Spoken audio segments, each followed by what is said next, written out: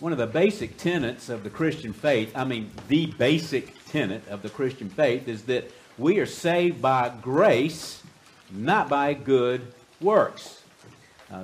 Probably the clearest scripture in that teaching is in Ephesians chapter 2. By grace you're saved through faith, that is a gift of God, not a result of works, that no man should boast. That is basic Christianity. That is the thing, the principle, the doctrine that sets Christianity apart from all the other religions of the world. So you would think that Christians basically understand that and that churches basically teach that. But you would be wrong in many ways. According to a study done from the American Worldview Inventory of 2020 from the Cultural Research Center in Arizona Christian University, a majority of people who describe themselves as Christians accepts a works-oriented means to God's acceptance. The study says that huge proportions of people associated with church whose official doctrine says eternal salvation comes only from embracing Jesus Christ, quote, believe that a person can qualify for heaven by being good or doing good. All the half adults associated with Pentecostalism, 46%, mainline Protestantism, or what sometimes might be called liberal Protestantism, 44%, and evangelical, 41%. Churches are much likely to share a much higher share of Catholics, 70%, embrace that point of view. That has a detrimental effect on everything. If people don't believe that they're saved by grace and that they believe that good people go to heaven and that they are good people, you basically have canceled out the impact of the doctrines of grace. There is no gospel in that, because no one is good enough to merit the favor of God. He has to show His grace apart from our works. So James Montgomery Boyce reminds us the importance of understanding and how this relates to our joy as Christians. Boyce says this: joy is founded to a large degree on sound doctrine, but apparently half the Christians in America don't have sound doctrine, so it's a little wonder the church has not been effective and that so many Christians do not experience joy. My hope, as we look at Philippians chapter 3, verses 1 through 3 this morning, then continue in the same series next Lord's Day, as we look for the joy, for the journey of rejoicing in the Lord, that you will learn to rejoice in the Lord by having a firm understanding of the great doctrines of Christianity. Let's go to the Lord in prayer. Father, we do turn to you right now, God, and just pray, God, that you would help us to understand your word and help us to understand the basics of how someone is saved. We are hardwired towards legalism. We are hardwired to try to demonstrate to you our worthiness when Scripture says that all of us, because we're sons of Adam, because we're daughters of Eve, we are children of the fall. And it takes a Savior to save us. We cannot be saved by our good works. That is so basic and yet apparently so misunderstood by so many. So I pray, Lord, that you would teach us as we look to your word this morning. We need your help to apply these truths to us. As you inspired the Apostle Paul through the Holy Spirit, we pray for the power of the Holy Spirit to teach us these truths today. In Christ's name, amen. Please again turn to Philippians and look at, we're going to be looking at just these 3 verses today, chapter 3, verses 1 through 3. And you'll remember that in Philippians 2, Paul has shown us how to avoid pride and disunity, which might have been something of a struggle in the Philippian church, by pointing out Christ's humility. And then he gave us the great examples of Timothy and Epaphroditus, men that we could follow, even we can follow some 2,000 years later, that demonstrated a genuine care for others as a form of worship to the Lord Jesus Christ. And now what he's going to do is Paul's going to show us that false Christianity compared to a portrait of true Christianity, especially exemplified by the Apostle Paul and his experiences himself. And it's really such a wonderful opportunity for us to understand, again, go deeper and understand the Apostle Paul, because the very things he condemns was actually some things that he had once practiced himself in his ignorance before he came to know the Lord Jesus Christ. He understands the mind and the ways of the legalist because he was one. So let's turn our attention to Philippians chapter 3, verses 1 through 3. I'll read those verses and then we'll look at how we're going to break down into 3 different aspects of this teaching. God says, the Apostle Paul writes, "Finally, my brethren, rejoice in the Lord." To write the same things again is no trouble for me, and it is a safeguard for you. Beware of the dogs, beware of the evil workers, beware of the false circumcision, for we are the true circumcision who worship in the Spirit of God and glory in Christ Jesus and put no confidence in the flesh. You might take a look at your home group help insert. It might help you as we flow through these three verses here. You will see here, we're going to first of all look to rejoice in the Lord in verse 1, then religious rogues in verse 2, and then the real righteous in verse 3. First of all, we are called here to rejoice in the Lord. Now notice he starts off with that word finally. But, the astute observer would notice there's still half the letter of the Philippians to go here. So what does he mean by that? So it would probably be better translated as furthermore, so then, or now to go on. It's really a word of transition, not as conclusion. Ken Hughes kind of jokes that one time a father asked his boy, "What does the preacher mean when he says finally in his sermon?" And the father muttered, "Absolutely nothing, son, absolutely nothing." So there's some truth to that, right? So here we find finally introduces a fresh point, not the end of the ladder. He wants to elaborate further on the stuff that makes joy possible. And you cannot experience joyful Christianity apart from the great truths of Christianity. It is the doctrines of grace that we understand from the gospel that is given to us from Holy Scripture that will help us stay in joy as Christians. When we forget those, we're listening to our own emotions. We're dependent on our own experiences. We are influenced by the whispers of the evil one and the temptations of the world. So understanding the truths of Scripture are just paramount for you to be able to maintain joy as a Christian. He is again writing to Christians. He again uses that term, my brethren. So this again, like all of Paul's letters, is written to Christians.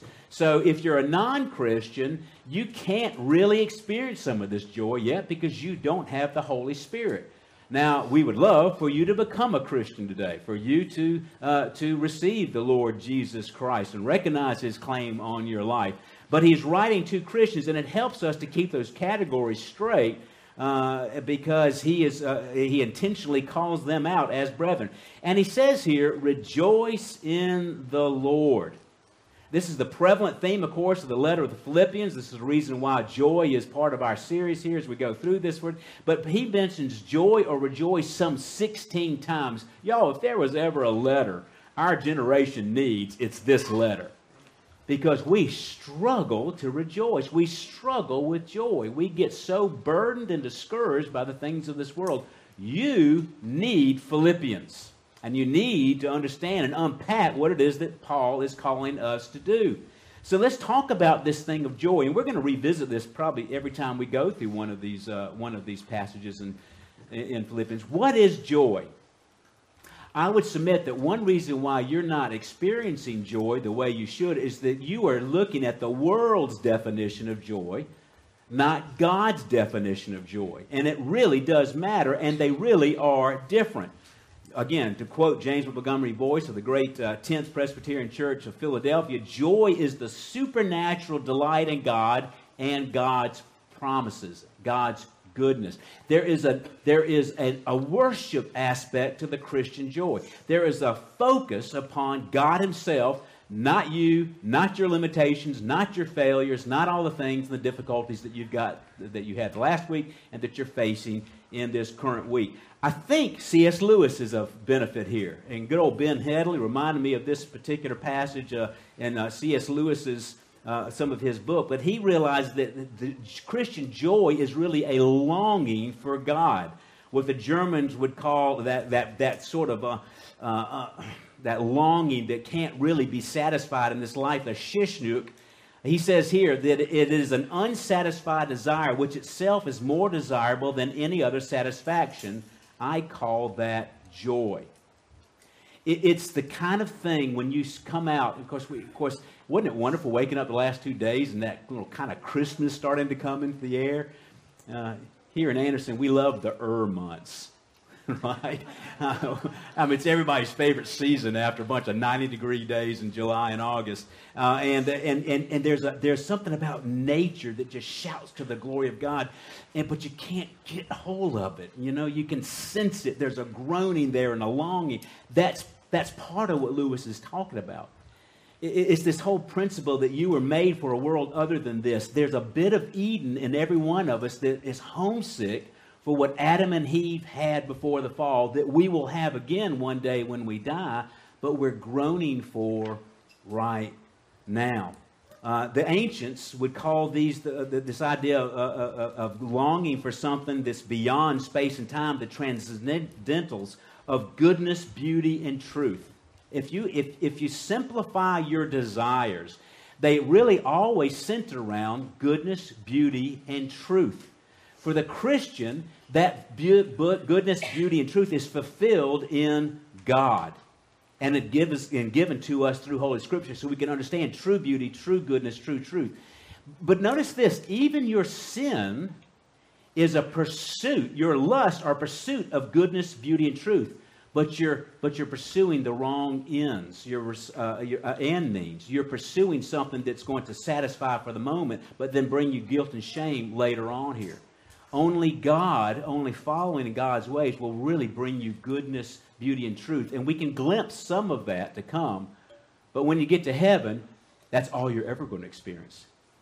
Goodness, beauty, and truth, with no limitations of the flesh, no temptation from the devil.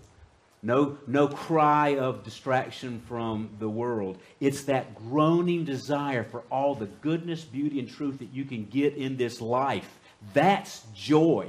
And it's that powerful kind of joy that will get you through the trials and tribulations of life. Because you will see even the difficulties, even the failures, even in a sense your sin are all driving you towards worshiping of God. And your joy can be fulfilled in that. So it doesn't have anything to do with your own particular circumstance. The word for happiness, for instance, in Greek is fortuna, which relates to the word fortune, right? So for the world, their joy depends on whether you're having a good day or a bad day, whether you're healthy or whether you're ill. But that's true, deep Christian joy. This longing for God can transcend all those days. You can have a terrible day from the world standpoint and yet have the peace that the Lord can give you. Notice this particular verb here, rejoice. It's a present tense, active voice, imperative mood. You were thinking, when you read that, is that a present tense, active voice, imperative mood? You would be right. Actually, Macaria, who just finished Greek, was thinking that. So you know what that means, imperative mood? It means it's a command. It means it's a command. You're thinking to yourself, how can you command joy? Joy is emotion. It is partly an emotion, but it actually is a command. God wants His people to be joyful about all that He's given them. So it doesn't relate to your changing circumstances or anything like that. As Sinclair Ferguson says, this kind of joy that we're looking for has its source and ultimate object in Him. Its source does not lie in your changing circumstances, but in our unchanging Savior and the joy-giving word He has spoken. As Nehemiah said in Nehemiah 8:10, the joy of the Lord is our strength. We in Barclay recounts the story of John Wesley, the founder of the Methodist movement. He was a wonderful evangelical, and his brother wrote some great hymns. He was traveling on a 3-week preaching mission with the Reverend John Nelson, and the two slept on a hard floor with no padding for those 3 weeks. Wesley used Nelson's coat for a pillow, and Nelson used Burkitt's notes on the New Testament as his pillow. And Nelson relates that one morning, quoting now, one morning about 3 o'clock, Mr. Wesley turned over and finding me awake, clapped me on the side saying, "Brother Nelson, let us be of good cheer. I have one side yet, for the skin is off but one side." You know, and that's pretty amazing Christian joy. You know, you are, all right, God, I'm ministering to you. I'm out here for a 3-day trip and everything, and all I've got to sleep on is this hard floor here. I am worn raw from this, and yet, God is bigger than that trial. Now we see here religious rogues here, and Paul really uses some pretty violent, extreme languages here to describe these religious rogues that are plaguing the Philippians church. And part of that is that these same type of folks, these same kind of views, have been plaguing quite a number of churches. The churches in Asia and Europe as well. So he basically says here, beware of the dogs, beware of the evil workers, beware of the false circumcision here. And the reason why is false doctrine always robs us of joy. Because you can't put your God, your joy in God when you misunderstand who God really is. So the culprits that he's probably dealing with appear to be the Judaizers, his old nemesis. It was the Judaizers that was the reason why they had the Council of Jerusalem in Acts chapter 15. They don't appreciate that salvation is founded only on Christ Jesus. They would have hated Ephesians chapter 2, 8 and 9, that you were saved by grace. They wanted you, they believed that in a sense you were saved, yes, by God's grace, but also by works and by ceremony. You Gentiles, that's a great thing that you found Jesus Christ. Now you need, but to really find Jesus at a deeper level, you've got to become a Jew first. So you've got to be circumcised. You've got to go through a bunch of ceremonies and rites. You have to basically adhere to the law of Moses. You have to eat kosher food, this kind of thing. So wherever Paul went, these Judaizers seemed to come after him because they were so steeped in the traditions of Judaism that they just couldn't let those go. It just seemed like grace was so simple, too simple, and perhaps even dangerous. So they're constantly plaguing the Apostle Paul, plaguing the early church. As one commentator said, to add circumcision or any other ceremony or law to salvation by grace does not enhance the salvation or add security to the believer. It destroys the faith and casts Christianity into the realm of all other man-made religions. In Galatians, where this was the big problem when Paul wrote the letter to the Galatians, as we're going to be looking at again for the men's Bible study this Thursday, for freedom, Galatians chapter 5, for freedom Christ set us free. Stand firm, therefore, and do not submit again to the yoke of slavery. Look, I, Paul, say to you that if you accept circumcision, Christ will be of no benefit to you. He warns Timothy of these same kind of people that if they're not silenced, their talk will spread like gangrene amongst the different churches.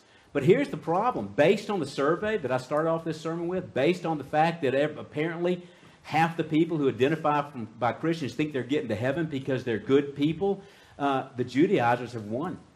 They have won the American Christian church because people think they get to heaven by being good. They may not say it's circumcision, but it might be anything else. You fill in the blank. He calls them three different things here. Again, they're described in terms. Now, we kind of lose some of this alliteration in the English, but it would have been pretty clever for as the Philippians were reading this passage to see the alliteration that Paul had here, because dogs is kunos, evildoers is kaku and egretus, and then mutilation is katamone. So he got these K-sounding words as he's going through here. First of all, these people are dogs, okay? Now, we love dogs, right? I mean, in some ways, that might even be a compliment for us. We love our dogs. But that's not the case in the ancient world. Dogs were mongrels. They were wild. They were filthy. They ate trash. They were sometimes dangerous. Sometimes they would actually eat dead bodies. They were considered unclean animals. We saw a picture of this. Some of us were going to Jericho, and Jericho was in Palestinian-controlled area, and there were some garbage heaps on the side of the road there, and we saw this dog going through the garbage heap, foaming at the mouth. It was 100 degrees in the sun, and he just looked skinny, and you kind of felt sorry for him. But that would be typical of the kind of dogs. You didn't have dachshunds in ancient Greece at the time. So he calls them dogs here. And then he calls them evil workers. Now this is interesting because they think they're being good workers. They think by making you go through the suffering and the difficulties of these extra little additions to grace that they're demanding, that they're really enlightening you, that they're giving you some truth. They've been reading the law of Moses, and they see all this stuff in the law of Moses. They want you to do that too. So this is a profound insult to them.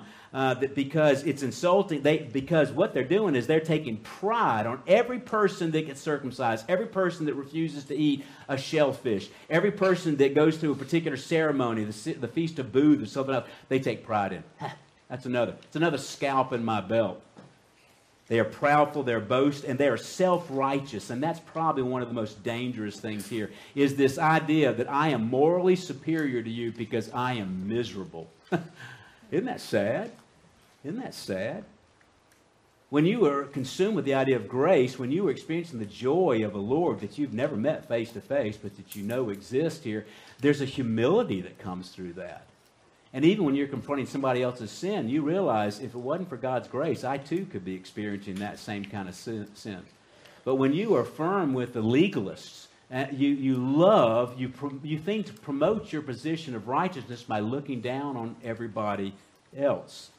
And Paul then calls them the false circumcision, which really means mutilation. And what they do is, and this is how we know that he's talking about Judaizers here, is because circumcision was such an important part of Jewish life here. It was the thing that made them distinct from all the other nations. It was a part of the outward ceremony that God gave them to set them apart from other nations. It was the visible sign of the visible church, in a sense, at that time. But it always was intended to represent an inner blessing.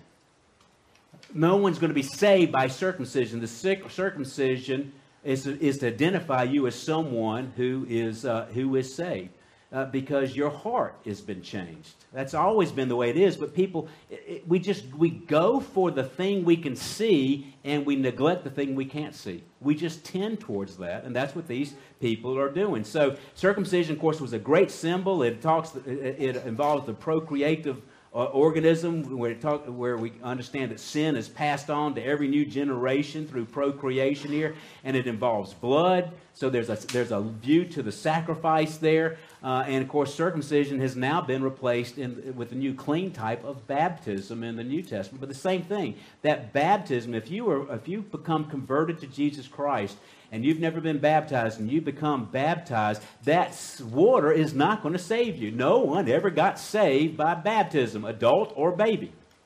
It is the sign to show that your heart has been changed. But people forget those principles. But that's the way it was always supposed to be, even in the Old Testament here. So they are false. They're actually, the mutilation here, they're false. They're not really healers, but mutilators here. And the interesting thing is, too, is you see this in pagan literature. The pagans would often cut themselves to try to get God's sympathy or get the attention of the gods. And they would, you see this sometimes in Islam, where they will cut themselves or flagellate themselves with whips and things like that. You see this sometimes in some Catholic ceremonies where people do that. God is never honored by those kind of things. Never honored by those kind of those shows of humility. What he's looking for is the humility of the heart. And you know, when your heart's really changed, you don't feel the need to do all those things, all those ceremonies, all of those signs here. And now we see here, what is the real righteous? Verse 3, for we are the true circumcision. Now the we here is Christians. For we are the true circumcision who worship in the Spirit of God and glory in Christ Jesus and put this, no confidence in the flesh. So unlike the Judaizers, the false circumcision, Christians are the true circumcision because they have an inward spiritual cleansing, not the meaningless outward work. Deuteronomy chapter 10 and chapter 30 bring this to our attention. This is, of course, the Old Testament. Yet the Lord set his heart in love on the fathers and chose their offspring after them. You above all peoples, for as you are this day. Circumcise therefore the foreskin of your heart, and be no longer stubborn. For the Lord your God is God of gods and Lord of lords, and great and mighty and awesome God. And the Lord your God will circumcise your heart and the heart of your offspring, so that they may love the Lord your God with all of your heart, with all of your soul, that you may live. Now notice what Paul is now saying is that testimony of God, that I'm looking for hearts that are his, now belongs to the Christians. He as one commentator says, there's an unequivocal assertion of the great spiritual reversal. Judaizers are the new Gentiles, while Christian believers have become the true Jews. Here's another passage, just like the passages we see in Galatians as we've gone through Galatians, that teaches against this idea of dispensationalism, this idea that God's got a separate plan for Jews and for Christians. God had a great plan for the Jews, and it was fulfilled and is being fulfilled in the church of Jesus Christ. As Galatians mentions 3 different times, Christians are sons of Abraham. All of those promises that were made in the Old Testament are coming through in the New Testament in the church. Romans chapter 2 says this, "No one is a Jew who is merely one outwardly, or circumcision outward and physical, but a Jew is one inwardly, and circumcision is a matter of the heart by the Spirit, not by the letter. His praise is not from man, but from God."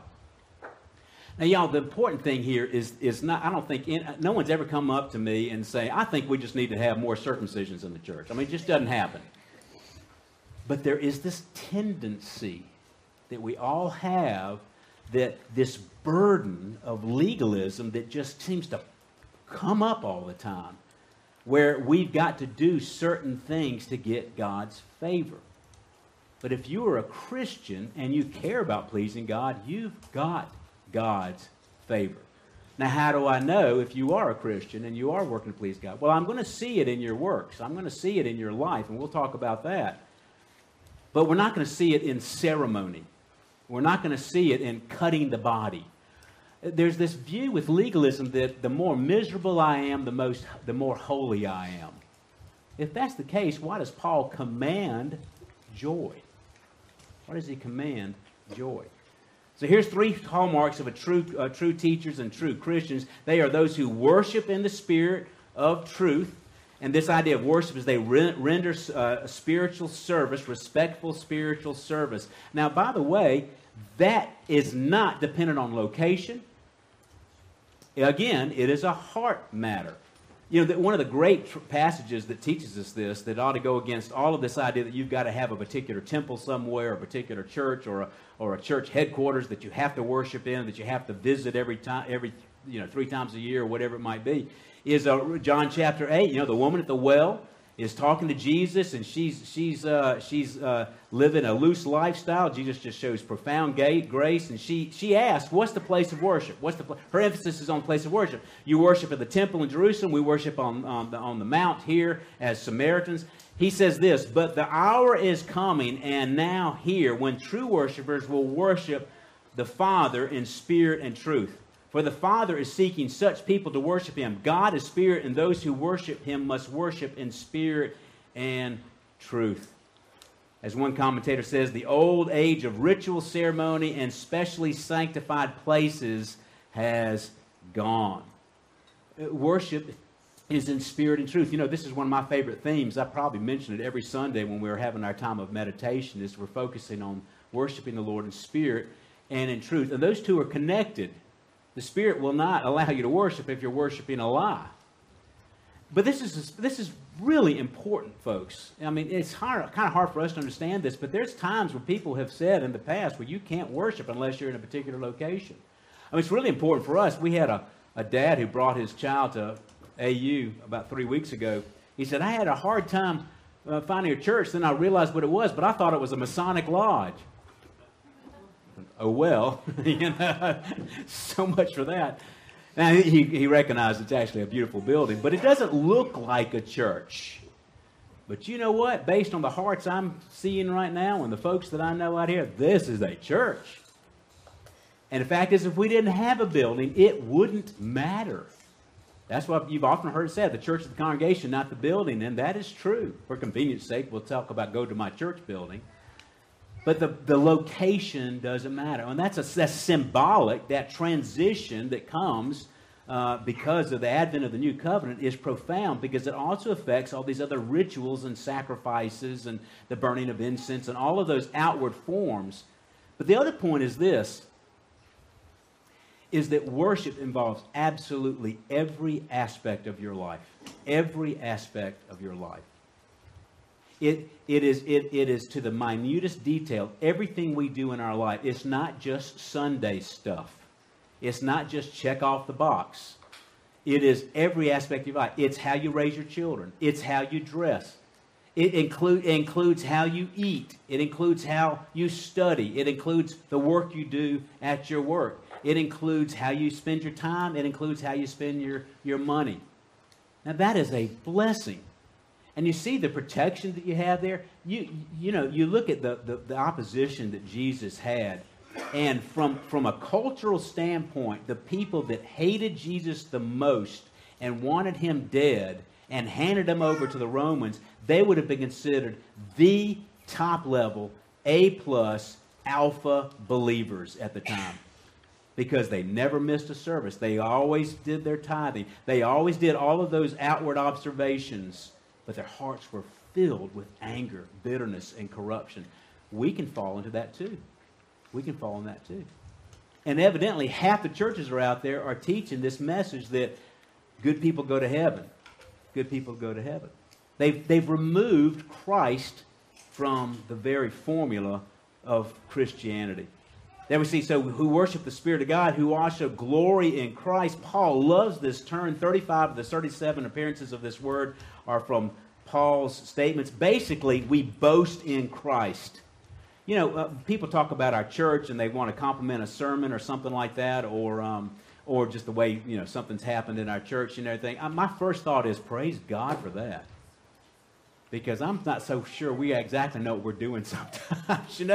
God gets all the credit for if there's any good that comes from this church, it comes from God. We glory in Christ. We boast in Him. Romans 15, Paul's closing that wonderful letter, that great theological truth of Romans, and saying this: in Christ we have found reason for boasting in things pertaining to God. Sinclair Ferguson says this: to add circumcision or any other rite to the work of Christ effectively destroys it because it denies the sufficiency of His grace to save us. Whatever you think you've got to earn God's pleasure, you're basically showing you don't understand faith. You don't understand faith. And then we are those who put no confidence in the flesh. We don't have any confidence in man's fallen, unredeemed humanness. All of our confidence is in Christ Himself. And we have no confidence outside of Christ. Romans 14:17, for the kingdom of God is not a matter of eating and drinking, but of righteousness, peace, and joy in the Holy Spirit. If you look at the cults, the kingdom of God is a matter of eating and drinking. It's what you drink, it's what you eat, it's what you wear, it's where you worship, it's all the things you do. It's a checklist of good works. And that's not Christianity. That's not Christianity. But that does fill our pride. And that gives us ability to be able to judge others. So to experience this kind of confidence or joy that's described by the apostles, you got to do one or two things. If you're not a Christian, you've got to become a Christian. To have this kind of confidence, to understand that you're saved by grace, you need to become a Christian. You need to be a Christian. But there's a lot of Christians who are still struggling with this joy thing. We struggle with this principle of joy. We're not always looking to God. We're not always getting our pleasure from Him. Well, if you are discouraged, you have a tendency towards depression, anxiety, self-pity, and a confidence-destroying sin, perhaps something you might even term an addiction, I would encourage you to take your lessons from Hebrews chapter 2 and Hebrews chapter 12. Therefore, we must pay much closer attention to what we have heard, lest we drift away from it. Let us also lay aside every weight and sin which clings to us closely. Let us run with endurance the race that is set before us, looking to Jesus, the founder and perfecter of our faith, who for the joy set before Him endured the cross, despising the shame, and is seated at the right hand of the throne of God. Consider Him who endured for sinners much hostility from Himself, so that you may not grow weary and grow faint-hearted. In a sense, the more weary and faint-hearted you feel, it's probably because you're not looking to Jesus ahead on the race. You're on the race course, you're distracted, you're going off to the side. All you can think about is how sweaty, how tired, how exhausted, how thirsty you are, because you've taken your eyes off of the goal. So the Christians need to become Christians, and the non-Christians need to become Christians, and the Christians who are struggling with this area, I would encourage you to keep your eyes on Jesus. Know that your joy comes from Him, and the more you know Him, the more joy you can experience.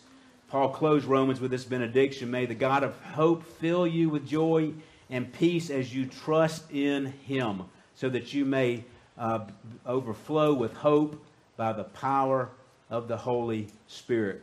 Our desire this morning is if any of you do want to receive counseling in this matter, if you want to know how to become a Christian, you're not a Christian, we're going to have counselors in this room over here immediately following the service. Please go speak to them and they can help guide you through the process. But let me close you with a stanza from the hymn that we sang at the opening of this service that I think speaks to this idea of faith in Christ, this joy that we can have by keeping our eyes on Him. The soul that on Jesus hath learned for repose, I will not desert to its foes.